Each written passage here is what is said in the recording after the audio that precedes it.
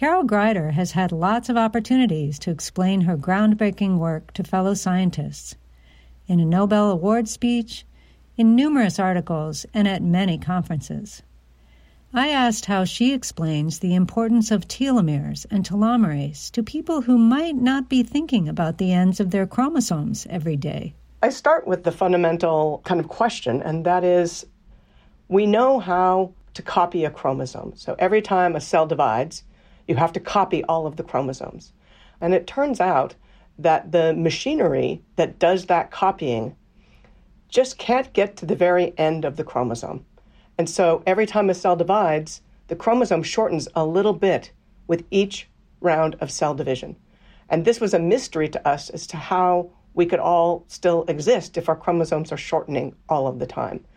And so we set out to find out, how does the cell counterbalance that shortening? And that's what sort of led to the initial fundamental questions that we asked. Carol Greider had some practical suggestions for explaining scientific work to people outside your own field.